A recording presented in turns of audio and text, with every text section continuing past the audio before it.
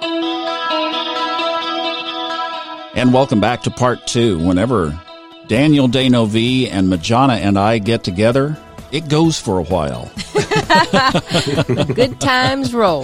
It is. It is. We don't let time stand in our way of a good conversation. Daniel, welcome back to part two of the Subconscious Mind podcast, the COVID-19 bunker edition, if you will.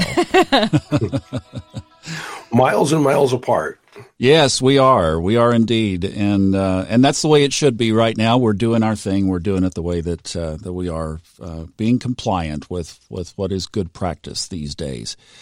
So in the last podcast, we're just going to roll right on. If folks are joining this one, they're dropping in out of the sky and landing here. We did a part one that you could pick up first.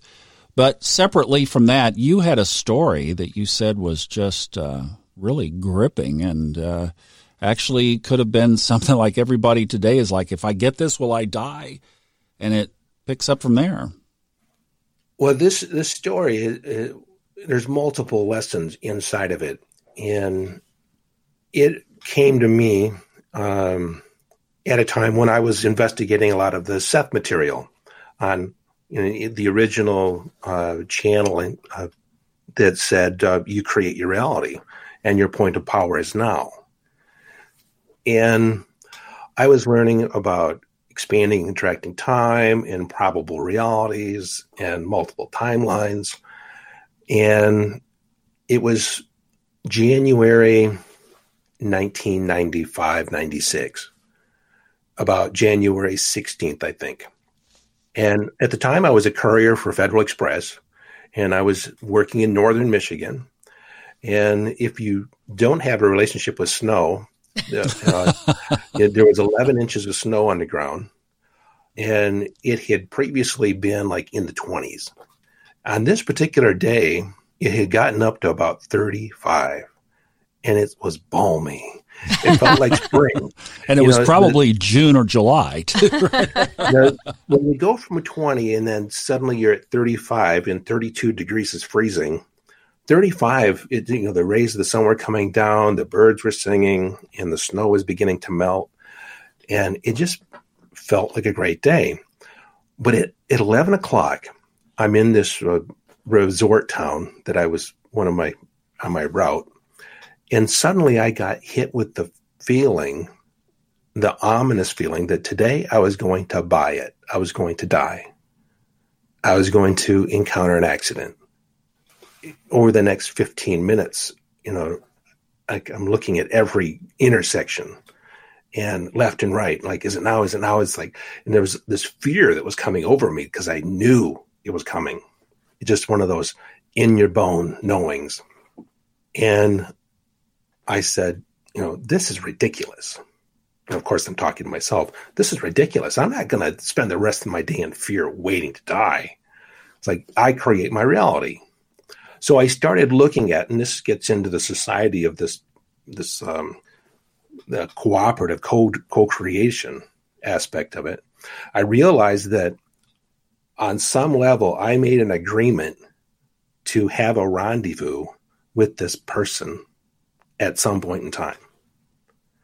And I began questioning, so what belief was there? What's the sponsoring belief that would make this possible? Well, with insurance statistics, if you drive a certain number of miles, sooner or later, you're going to have an accident. And I was fast approaching my 1,000,000-mile mark as a driver from age 16. And I bought into that idea that if you drive so many miles, you're going to have an accident. So anytime I had a little dinky-do, like, hit a fixed object, a bumper or something like that, I thought, oh, there's my accident. But I had this belief that if you drive, an accident is a high probability at some point. Well, I had the good fortune of having a compatriot, my wingman that worked next to me, Claire McNally, who never, ever had an accident. And I asked him, he says, not even in your personal car? Nope, never. And that just baffled me. How could you never have an accident? And I thought, that's a belief. So I thought I'm going to adopt the belief that I'm not participating in accidents from here on out. And every time the fear came up in my mind that this was coming, that there was an accident coming, in my mind's eye, I took the image and I pulled it and push it down to the lower left. Now that's an NLP technique, playing with submodalities, gaining distance and minimizing the image. So I shrunk it down and made it dull. I basically pushed it aside and said, I reject this.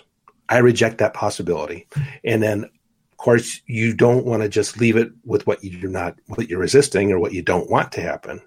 So as soon as I said, I reject this, I ushered in what I am creating is I realized that I agreed to have some kind of experience. I'll be there, but everyone will have the experience that they need, yet walk away safely. And every time that fear came up, I pushed it aside and said, I reject this. I'm inviting in this other opportunity, this other possibility. And the original feeling came on at 11 o'clock. I did this in between every stop, continuously until 1:30. And then at 1:30, the feeling of fear just disappeared. It just went away. And then I forgot about it. And in January, the sun goes down sometime around at 5 o'clock in Michigan. And as soon as the sun went down, I was finishing up my day. I cleared with my dispatcher to head back in. It was 80-mile drive back. And this started to get cold again. So as I got on the highway, heading back again, I forgot all about this situation. And I began to notice that it was lightly misting and it was beginning to freeze around the outside of my windshield. And then the rear end just gave way a little bit, the traction on the rear tires. And suddenly I said, this is it. And as soon as I said, this is it, off into the left-hand field of my vision, I saw a red Grand Prix leave the road on the opposite side of the highway and start driving through the median, plowing through the snow, heading right for my door, the driver's door. And I can remember yelling, no, like this isn't supposed to happen this way. And as soon as I yelled no, it's almost as if everything slowed down for a second or two and then sped back up. And that was just enough time for us to miss. And I knew it was going to miss me. I looked in my rear view. That guy did a 360 in the highway, cars all around. And then he slid back into the median backwards. Never hit anybody. No one got, and then I saw people starting to pull over. And so I figured he had his experience. I had my experience and I drove on. Wow. And so this is, some people said, well, I jumped timelines. If all time happens simultaneously, and I believe more that I attracted a different probability. Any possibility, probable future is out there for you to plug into. It's which ones do you choose? And in that moment, I chose a different outcome. And I recognize the fact that we do co-create, and there are sponsoring beliefs. And according to Seth, that if you have a belief that something is a probability for you, like someone says, I could get sick, then that is on your radar. It's a possibility. And in 1995, when I declared that I wasn't going to get sick anymore, like I noticed that on my employee calendar that I specifically got sick with the flu, with flu-like symptoms, predictably in November, in around Christmas, which coincides with peak season for, the package industry. And then again in January, and then March. And year after year, like I got sick every time. I go, I immediately saw if there's a pattern to it, that's totally my mind. And so I stopped believing or participating in sickness. And knock on wood, well, that creates a process. That knock on wood suggests that could be a victim somewhere down the road. No, I'm just not participating in sickness. I'm in the being of wellness. And do you have another little story? Time for a little story? Sure. About the whole being the cure? Sure. And I get this from Wayne Dyer. And he told the story of how in feudal Japan, there used to be opium dens.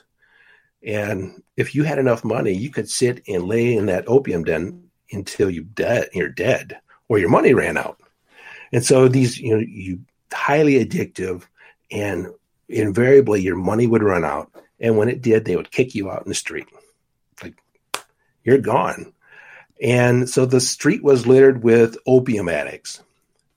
Well, the Shaolin monks would come in and start gathering up these men and nurse them back to health. And they taught them to be more than an addiction. They said that their body had an addiction and taught them how to be the cure, how to be health and wellness. And in being this is how you align your heart with your mind and your body. It's congruence. And when you're congruently being in the world in health and wellness, is your nutrition aligned? Are your practices, is your thinking aligned with health and wellness? Then there is no room for sickness. There's no possibility for it. And so for years, I was being health and wellness. And I would invoke that in anytime I would feel something. I'm in the plan, in the process of being health and wellness. It's the idea that you can't be a little bit lost. You're either on your way or you're lost. And a lot of people declare themselves lost. And once you're lost, that's the only way you can be. There's no place to go. You're lost. And I love the quote from Daniel Boone that says, "I've never been lost, but I was once bewildered for about 3 days." And it's in that thinking, it's like he was always on his way to his destination. It's just that he wasn't quite sure of where he was at that moment in relationship to where he wanted to be. And so I hear it all the time. People say I'm stuck, or I'm lost, or I don't know what to do. It's like, be in the idea that you're on your way to somewhere. You're in the process of finding where you're the closest path to your destination, and you're always on the path. The moment you declare yourself stuck, that's the only way you can be. There's no room for anything else. So being the cure, being health and wellness. Let's turn it to the economic side. We've talked a lot about the medical and the physical side, but a lot of people are facing perhaps maybe not so much a health risk, or they might weather the storm just fine.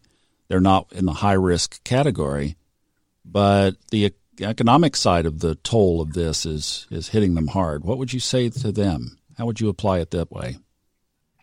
Well, one is the idea that you can have your own personal economy, that you don't have to be plugged into the mass consciousness. So what are the different ways of doing that? One is you may be called to start your own business. It could be a side business. It could be following your passion. And when we're trying to make something happen is usually when we create the most resistance. And by being aligned with, where's your passion? What have you been called to always do at this point in time? Let's say your job or your career vaporized, and you suddenly find yourself, jobless. Going back to my original question that I give, my clients is, what does this now make possible? And considering probable realities, what belief do you have right now that's getting in the way of you generating your own income, of generating, a completely different revenue stream? Like you were talking to me the other day, and you have, different multiple streams of income coming in, different projects, and they started out as passion projects. to a certain degree with the audiobooks. And, that is a stream of income. So in the day of the internet, there's a lot of different ways to make income or to do things. The way we work may completely change.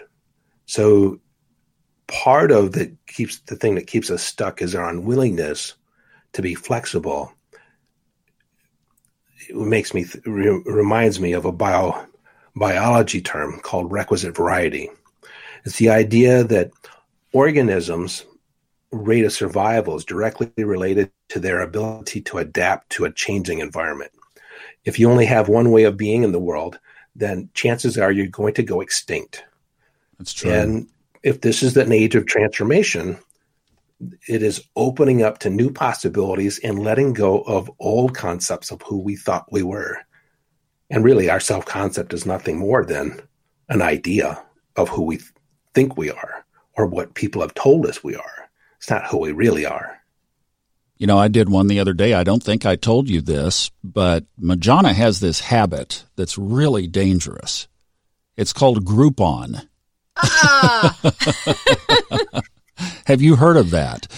Who has a habit? I have heard of that. She was Grouponing the other day, and she said, and this was something that I had seen in my astrology chart, so we had talked about it on a number of walks, and it was a real estate course. Get your real estate license. And here was this multi-$100 course that was on sale for just a couple of $100. And I just leaned into it. I just bought the course, and I searched the company, of course. I did some research. There were several there to choose from.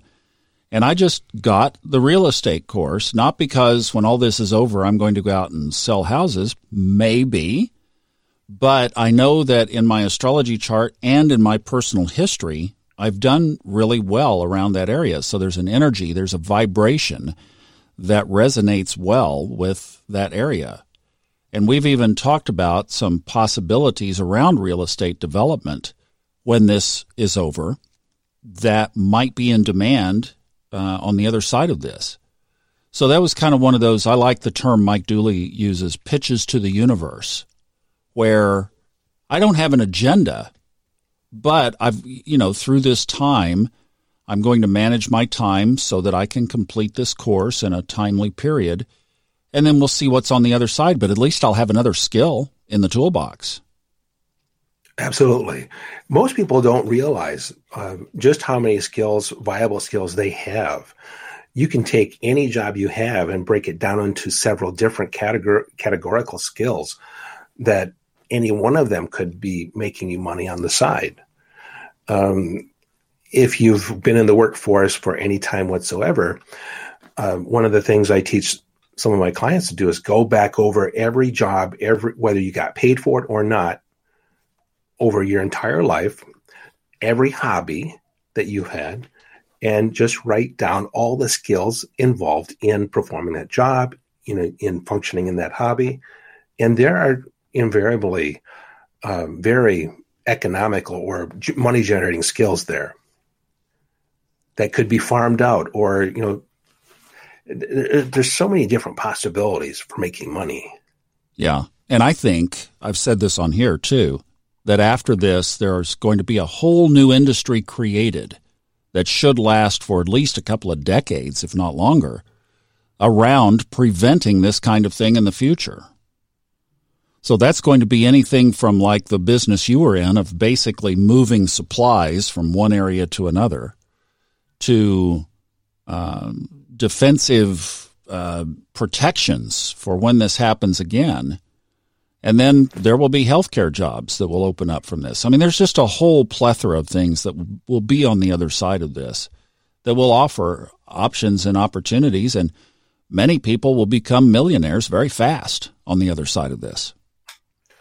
But you had asked me before in the previous podcast what projects that I might be taking on, and one of them is I have a course or a talk that I give called Epic Vitality, and it's all based on psychoneuroimmunology, and how do we boost our immune system by regulating stress, how to based on our thinking, our word choice, and the images that we create in our mind. How do we build immunity? How do we build epic vitality? Most people have never made the decision to be epically healthy. It's in the old phrase, when you have your health, you have 1,000 dreams. And when your health is on decline, you have only one. Mm-hmm. That's to get healthy. Get it back. And if nothing else in this time and age, you're going to see a whole new, industry open up around immunity and lifestyle choices in,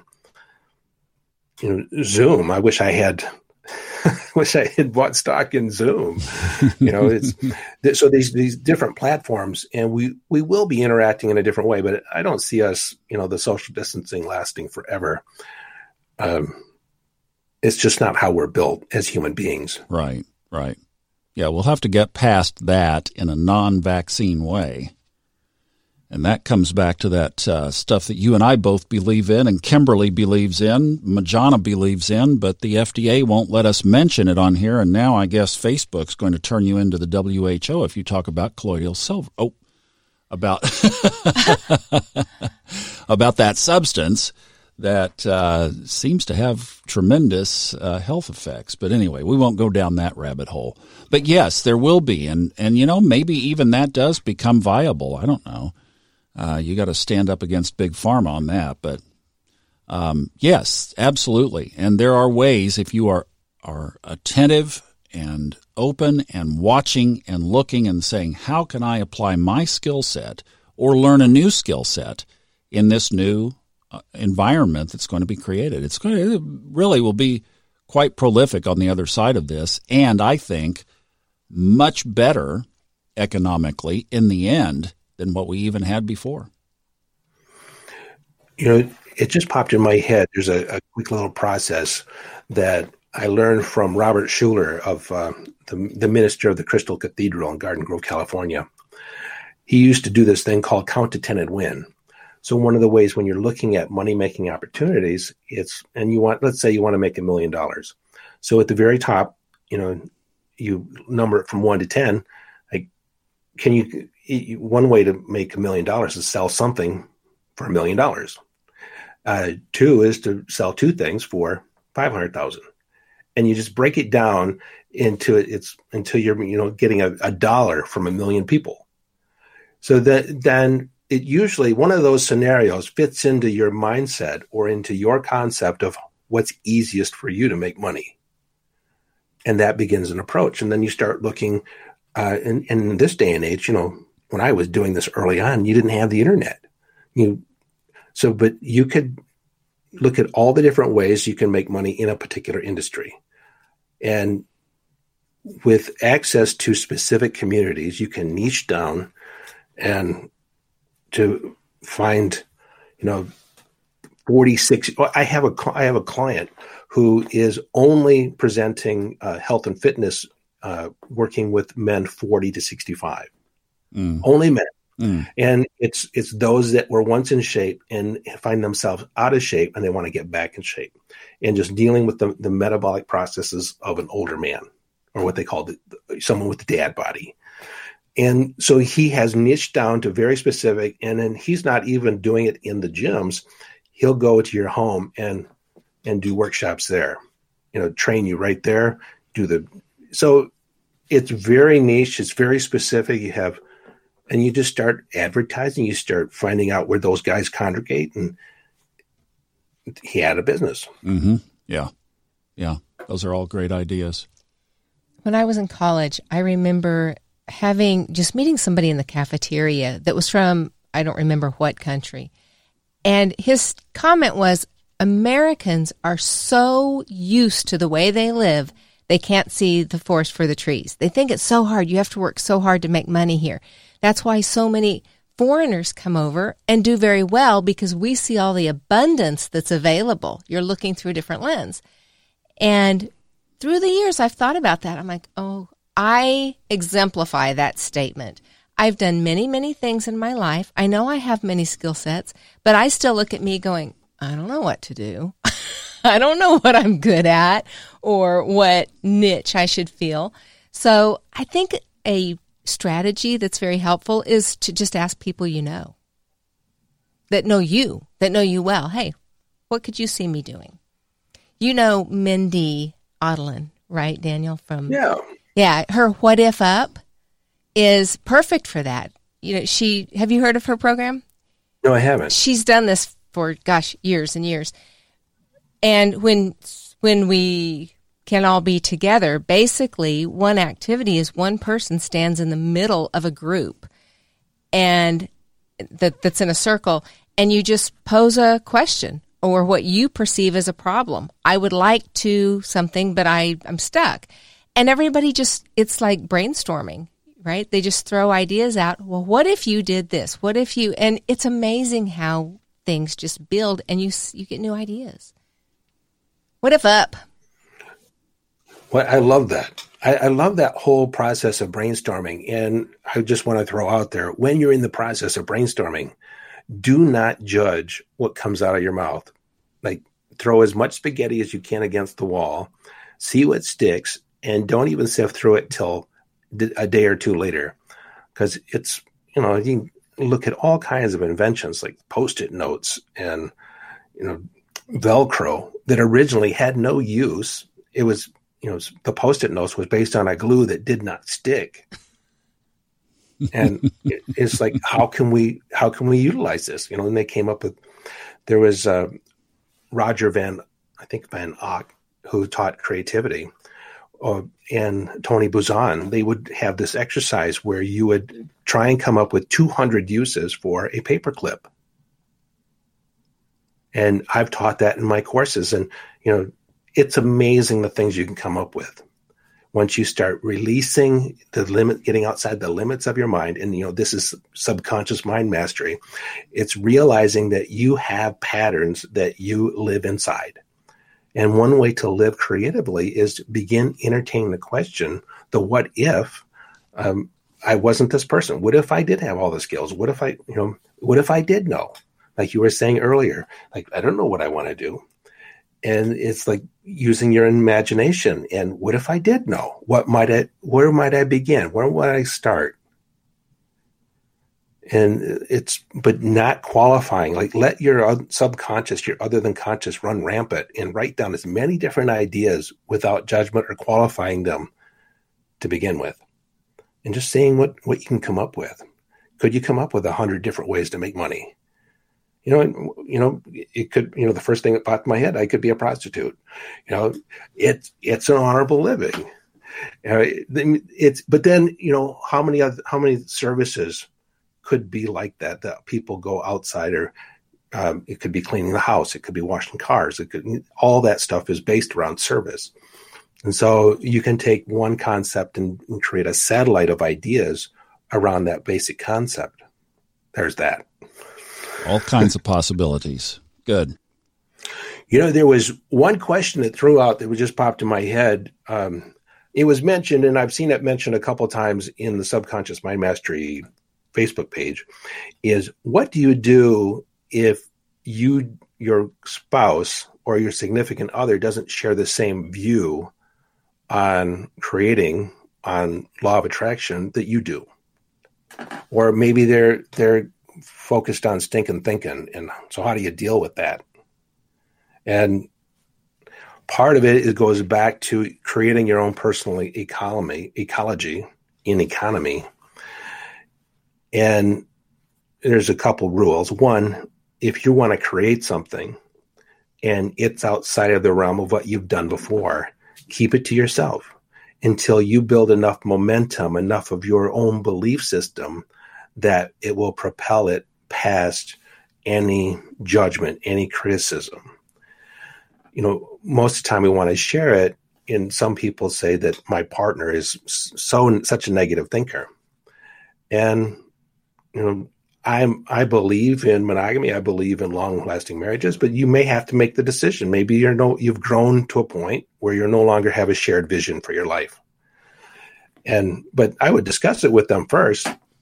And, before you automatically make the decision, because they may be willing to change if they know that the stakes are that high. Give them a chance. Give them a chance. If they don't listen to the first 50 episodes of this podcast, then you've got your ticket. You got our permission granted.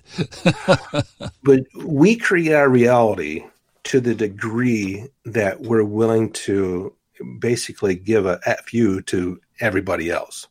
Because the moment we begin acquiescing what we want and our choices and what intuitively comes within us to appease other people, that's where our creative ability stops.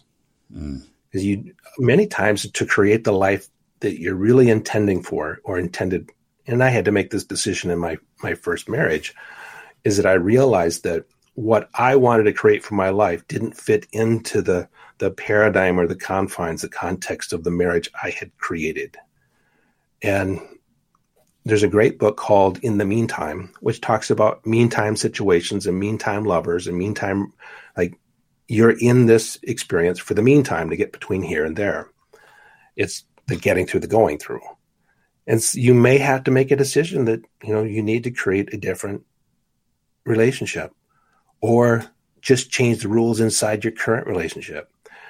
And sometimes you just have to let people be and love them for who they are, as much, filled with stinking thinking or, limited perspective as they have.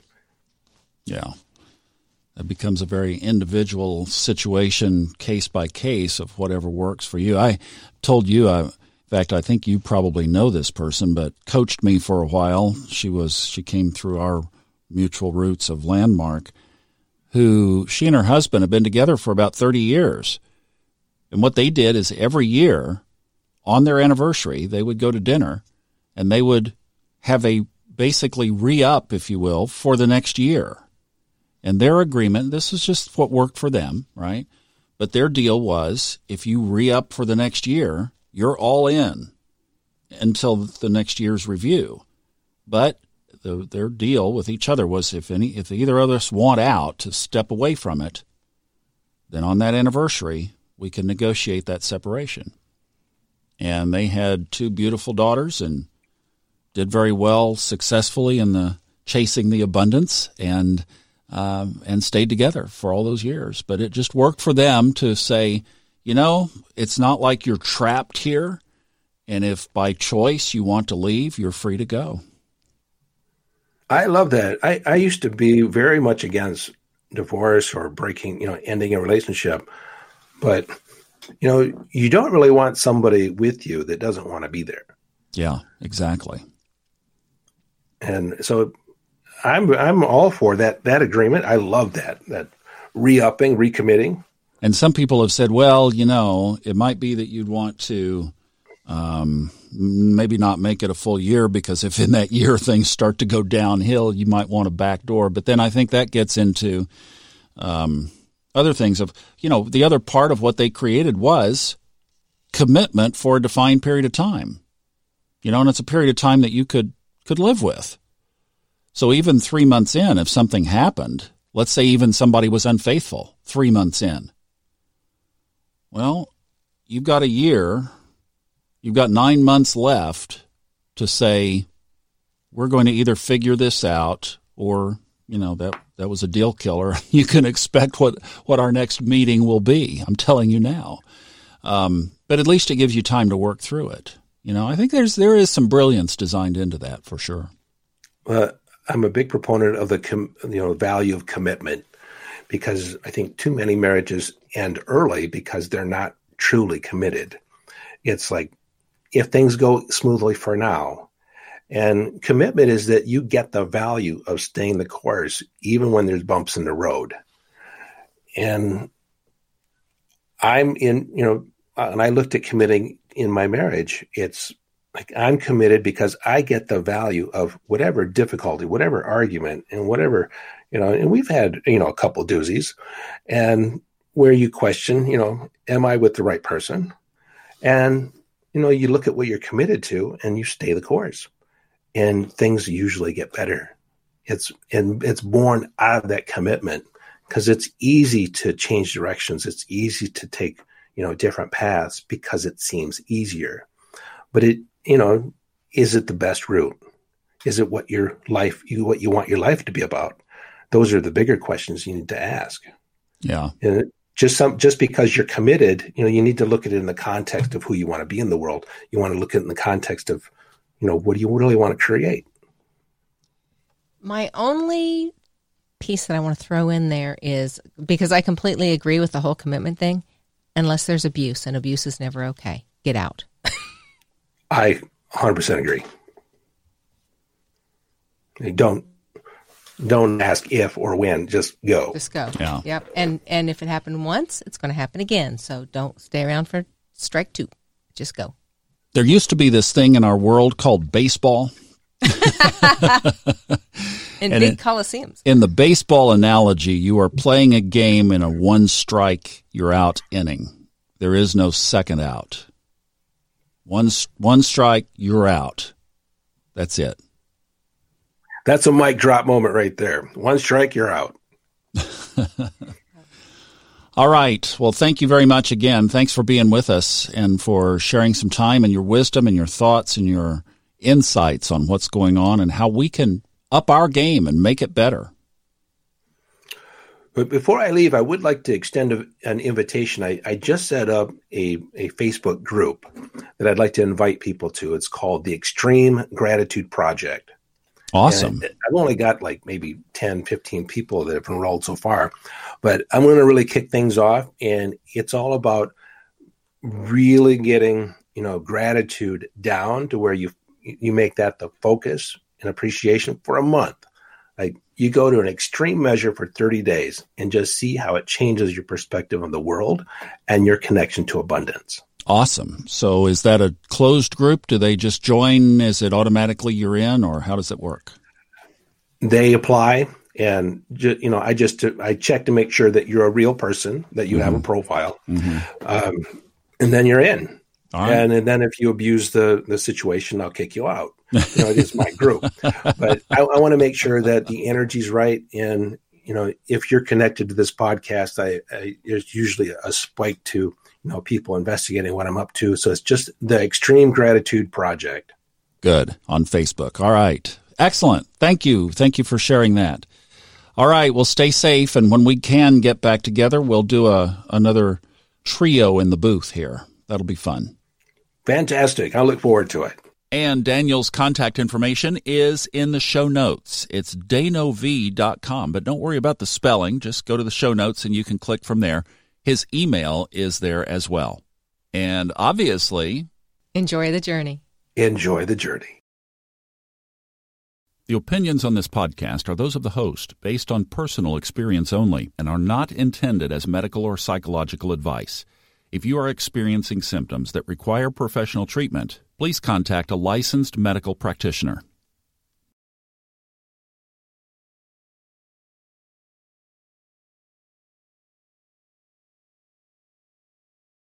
The stories and opinions expressed on this podcast are independently those of the host and guests and are not intended to be taken as medical advice or to replace medical care from a licensed professional when appropriate.